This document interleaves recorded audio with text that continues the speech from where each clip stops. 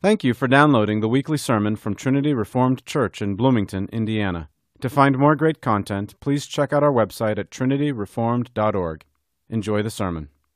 Well, today we are going to be focusing on the second half of the verse in Matthew 6:12 and Luke 11:4. Pastor Bailey preached last week on forgive us our debts, forgive us our sins, and today I'm going to be focusing on the second half of those verses. So let's pray before we go to the Lord with preaching. Father God, please be with us today.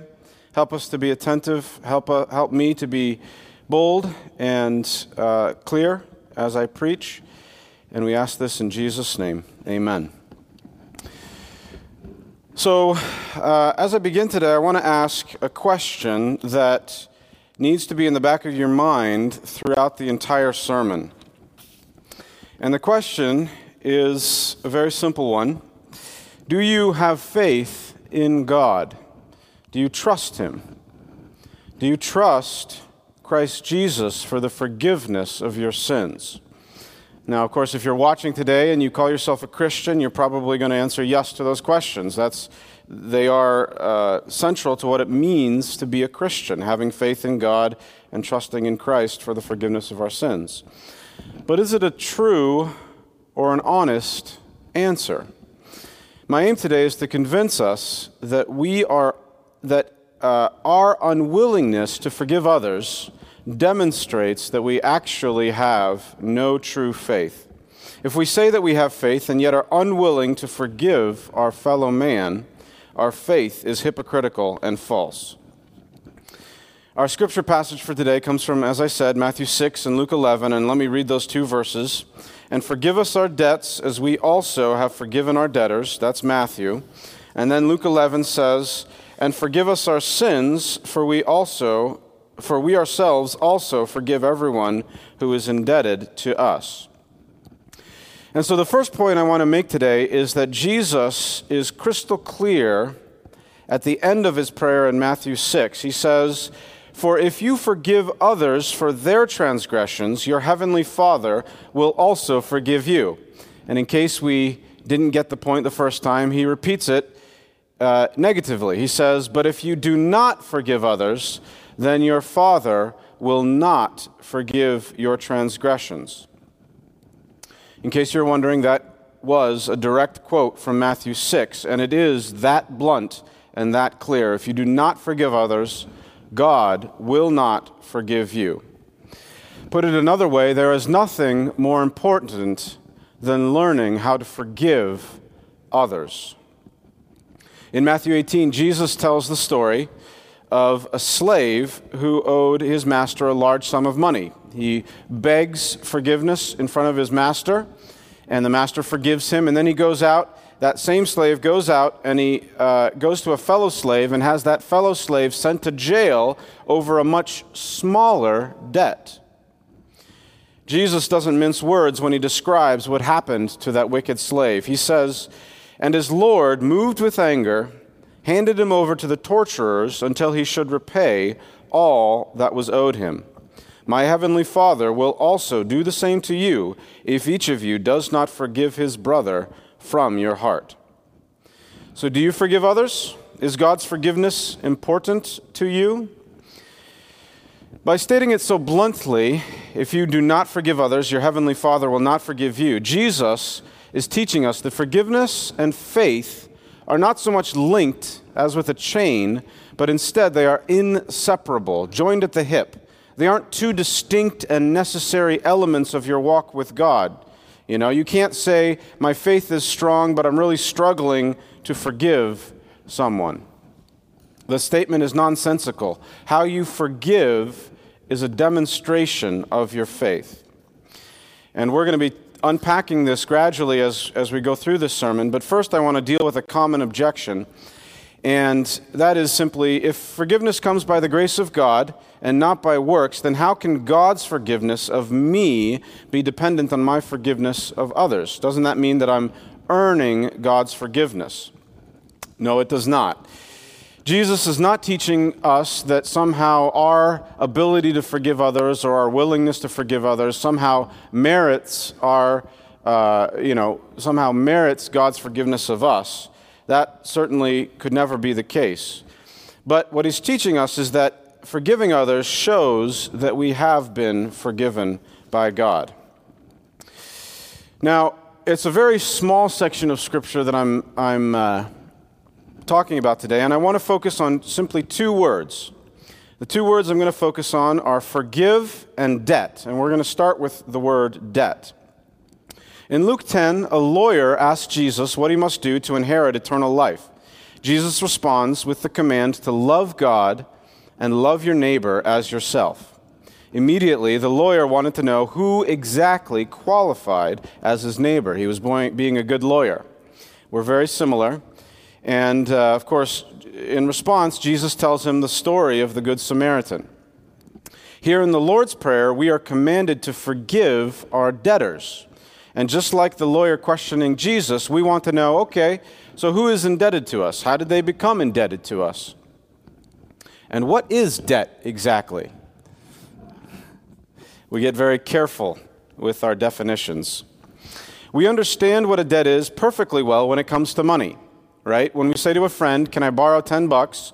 Everyone understands what's going on. He gives you $10, and then at least in your mind and in your friend's mind, you know that you owe him $10. But what is Jesus talking about here? How do we go into debt with each other without money? To understand this, you can turn to Romans 13, verses 7 to 10. It says this, render to all what is due them. Tax to whom tax is due, custom to whom custom, fear to whom fear, honor to whom honor. Owe nothing to anyone except to love one another, for he who loves his neighbor has fulfilled the law. For this, you shall not commit adultery, you shall not murder, you shall not steal, you shall not covet. And if there is any other commandment, it is summed up in this saying, you shall love your neighbor as yourself. Love does no wrong to a neighbor, therefore, love is the fulfillment of the law. The law of God teaches us that we owe love to one another. It teaches us to respect and honor those above us, to be kind and gentle towards those below us. It teaches us what bosses and employees owe to each other. It teaches us what husbands and wives owe to each other. In every human relationship, the law of God teaches us what we owe to each other. And of course, Jesus sums it up with these words, love does no wrong to a neighbor, therefore love is the fulfillment of the law. In short, we owe love to one another. We have a debt of love to one another, and that debt never stops growing. Now, if you're paying attention and you're honest, this should make you feel like a cornered rat. This is what Jesus does. He gives us no place to run and no place to hide. If you're paying attention, you see that to say that we have a debt of love toward one another blows apart any calculation that we have about our debts to one another. We think that as long as we've done no harm, we've left someone alone, we've fulfilled our obligation. We think that as long as we paid the mortgage and put our food on the table, we've done our duty as a father. We think that as long as we remember her birthday and buy her presents from time to time, we've done our duty as a husband toward our wife. We think that as long as we show up to work on time and don't look at Facebook too much, we've done our duty as an employee. We think that as long as we don't mouth off too much to our parents and we do our chores mostly without complaining, we've done our duty to our parents. These things don't even begin to describe the debts that we owe. If you want to think carefully about the debt of love we owe to one another, I highly recommend taking a look at the section on the Ten Commandments in the Westminster Larger Catechism. It's truly amazing. The section on the Fifth Commandment, for instance, is, of course, to honor your father and your mother. And the section in the Westminster Larger Catechism is just incredible. It starts by explaining that this command to honor father and mother means that we should honor, quote, all superiors in age and gifts, and especially such as, by God's ordinance, are over us in place of authority, whether in family, church, or state. So what do we owe our superiors? Not just their parents, but all of them. And this is a bit of a paraphrase. It says this: the honor which inferiors owe to their superiors is all due reverence in heart, word, and behavior, prayer and thanksgiving for them, imitation of their virtues and graces, willing obedience to their lawful commands and counsels, due submission to their corrections, faithfulness to them, defense and maintenance of their persons and authority, bearing with their weaknesses and covering them in love, that so they may be an honor to them and to their government. But wait, there's more. It goes on to explain the sins of inferiors against their superiors, and again I'm paraphrasing. The sins of inferiors against their superiors are all neglect of the duties required toward them, envying at, contempt of, or rebellion against them, cursing, mocking, and the like. So as you can see, the law of love never lessens the weight of the law. The law of love goes through and it touches everything. It expands to fill every void. It makes it more heavy and more comprehensive. We don't even begin to understand the debt of love that we owe to one another. The truth is that we do everything we can to downplay, ignore, and lessen the weight of the law. We do our very best not to notice what's going on around us.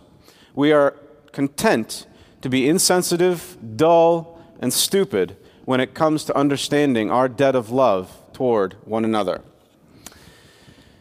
Now let me ask you this. Do you think God should be careful and precise about how he forgives you? Should he forgive you for every little shade of sin? Is his love absent-minded like a doting grandpa who gives out candy? Or does he really know you and yet still love you? This is how we are to love and to forgive. We should be careful and precise in how we love one another. It is humbling to admit when we've sinned against someone else. And so we do everything we can to avoid it. We're just like the man who knows he has a debt and he sees the debt collector coming. We run and hide, right? When the bill collector calls on the phone, are we inclined to answer the phone? No, we make ourselves scarce. But it's also not easy to acknowledge the sin that others have committed against us. Yes, we do have a tendency to keep track of errors at times, but it's also true that it hurts when others are nasty and sinful toward us. And so, and that is, of course, especially true for those who owe us the highest debt of love. It injures us, and so sometimes we ignore it. We pretend not to see it. We try to be self-protective. We have a debt of love due to every man, woman, boy, and girl on the planet. But let me tell you for a minute, before we continue, what that does not mean. It does not mean to have a debt of love to everyone does not mean that we're supposed to flatter and lie to people. We are to speak the truth in love, so even as we forgive someone, we can still speak truthfully and think truthfully about his character and his sins. It does not mean that distinctions are erased. In fact, you must understand social distinctions in order to love someone, in order to love other people rightly. In fact, this is something that I've observed more and more. Our lovelessness has obliterated our ability to make distinctions between people. And this has only been aided and abetted by all of our technological tools that we have, Facebook and whatnot. But I think it's not Facebook's fault. It's our lovelessness which is at fault. We talk and act the same way regardless of who we are with, young or old, men or women, rich or poor, educated or uneducated. We do nothing to show consideration for who we are talking to and being with. And similarly, having a debt of love to everyone does not mean that our debt toward everyone is equal. right? What you owe to your wife or to your son is not the same as what you owe to the man on the other side of the world who you've never met. My point is this: the debt of love that we owe to one another is immense. It has no bottom. And the fact that we don't see that is simply an evidence of our coldness and lack of love. So if we turn now from our debt, the debt that we owe to one another, what then about forgiveness? What does it mean to forgive? For starters, I'll tell you what it doesn't mean. It doesn't mean stuffing the memory of the sin in a box and shoving it up in the attic of our mind. A man can go his whole life thinking about that box that he has carefully packed away in the attic. He has convinced himself that he has forgiven his father, but his whole life depends on that box staying right where it is in the attic. If anyone finds it, let alone touches it or opens it, all hell breaks loose. Another way to look at it is it's like a soldier with a bullet wound. The doctor has come and dressed the wound, and it seemed like it was healing fine, but the bullet remains inside, and now an infection has come. Many of us have a wound like that. We tell ourselves that we've moved on, that we've dressed the wound right, but we never took out the bullet, and so the infection is spreading. We're bitter and touchy. The pain we're living with casts a fog over everything, and we interpret everything as a kind of a slight against us, as if people are out to get us. This is not what it means to forgive. To forgive someone means to cancel the debt that they owe to you, to forget about it, to send it away. It's gone. The scar may remain, but the wound is healed. Here's how Psalm 103 describes the way that God deals with our sin. As far as the east is from the west, so far has he removed our transgressions from us. So how do we know whether we've truly forgiven someone? Here are some questions you can ask yourself to see whether you've forgiven. Can you think about the person who sinned against you without wishing for revenge? Or do you daydream about them getting their comeuppance, or being embarrassed, or being slighted? Can you wish them well? Can you grieve at their calamities, or do you laugh when they have trouble? Can you pray for them? Are you willing to face them and seek reconciliation? How many of us, when someone sins against us, how many of us are unwilling to even look at them or talk to them? Are you willing to help them if the opportunity presents itself? Can you speak calmly about it to a close friend or your spouse without growing angry or bitter? Can you talk about it without waving it away or lying about it? You know, I think a common thing that we do in our day-to-day speech is if someone sins against us, we just very casually say, oh, that's okay. Well, is it okay? No. Usually the answer is no. What we need to say is, I forgive you, right? Can you answer, how can you, if you ask yourself these questions, what is your answer?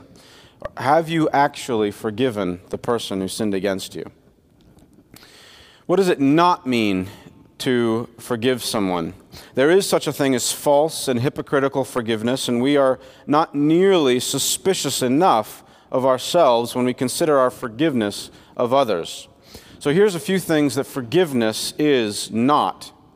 Forgiveness does not mean a lack of emotion. In fact, a lack of emotion about sin, particularly if it's serious, probably indicates that you have a lack of forgiveness, right? Sin is awful. It's painful. Forgiveness does not mean that we stick our emotions in the freezer. Forgiveness also doesn't mean that there are no serious consequences for sin. Sin is terrible and often has terrible consequences that can never be repaired. A family may split apart as a result of sin.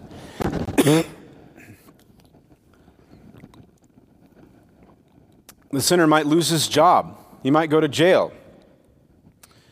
That all may be true, and yet we still have an obligation to forgive. We don't delight in those punishments as one looking for revenge, but we accept them. They're part of it. Forgiveness also doesn't mean that we are bound to trust them. And this is an interesting comment that I read from Thomas Watson. He said, "We are not bound to trust an enemy, but we are bound to forgive him. A man who has proven repeatedly to be a liar can be forgiven even if he's not trusted." Right? Another thing about forgiveness is that it is often true that it doesn't just happen at one point in time. You've probably had the experience of trusting God one day for the forgiveness of someone, and then that thought comes back from a new angle on a later day, and we have to trust God again and forgive the person, understanding, with our better understanding of what actually happened and the sin that was actually committed against us. So in conclusion, I'd like to raise just a couple objections that we have to our duty to forgive others. The first one, we all know. And it's simply this: the sin against me is just too great. It hurts too much. I can't possibly be expected to forgive that. Do you remember the story that Jesus told about the slave who begged for forgiveness and then failed to forgive his fellow slave? Who do you think you are in that story? Who do you think you are? Or what about the story where Jesus is asked whether it's proper to forgive a brother 7 times? Do you remember his response? 70 times 7. Let me ask you this: which is worse, the sin committed against you or your unwillingness to forgive? Be careful how you answer that question. I know it's hard to forgive. It's like having your heart ripped out of you a second time after already having been sinned against. But do you think God is unaware of this? He knows how hard it is, and He has commanded that we forgive one another. The second objection makes me think of Republicans and libertarians, and it's this: but Pastor, if I forgive this sin, there will be just more of it in the future. Right? This is a common objection to, what is that called? Social help or whatever, helping people. And the answer is simple. That may be so, and yet we are still commanded to forgive others. Another response to this could be simply this: is that how God has dealt with you? Does God have some sort of limit on your account of how much He needs to forgive you or can forgive you? How do you think this world will be reborn? God sent His Son to die on the cross in order to make His enemies His friends, not by getting His revenge, but by forgiving their sins. And here, I want to end this sermon by tying it back to the question I started with. Do you have faith in God? Do you trust Him? Do you trust in Christ Jesus for the forgiveness of your sins? And this right here is why faith and forgiveness are inseparable. Like faith and works, faith and forgiveness always walk hand in hand. Forgiveness means that we are trusting God to work powerfully to cause change. A lack of forgiveness means that we're trusting ourselves. And so when we forgive others, we are acknowledging that we desperately need God's power. At the bottom of it all, what is it that we need to be able to forgive one another? We must believe that God is good, that God is true, that He will make all things right, that God will work to change our enemies to our friends, and at the bottom of it all, that God has forgiven us. Do you trust God? Then you must forgive. Ephesians 4:32 says, "Be kind to one another, tender-hearted, forgiving each other, just as God in Christ also has forgiven you." Let's pray. Father God, We thank you for your forgiveness, and we confess that we are stingy with our forgiveness and proud and hard-hearted. We ask that you'd please forgive us for this. Please enlarge our hearts, make them tender toward you.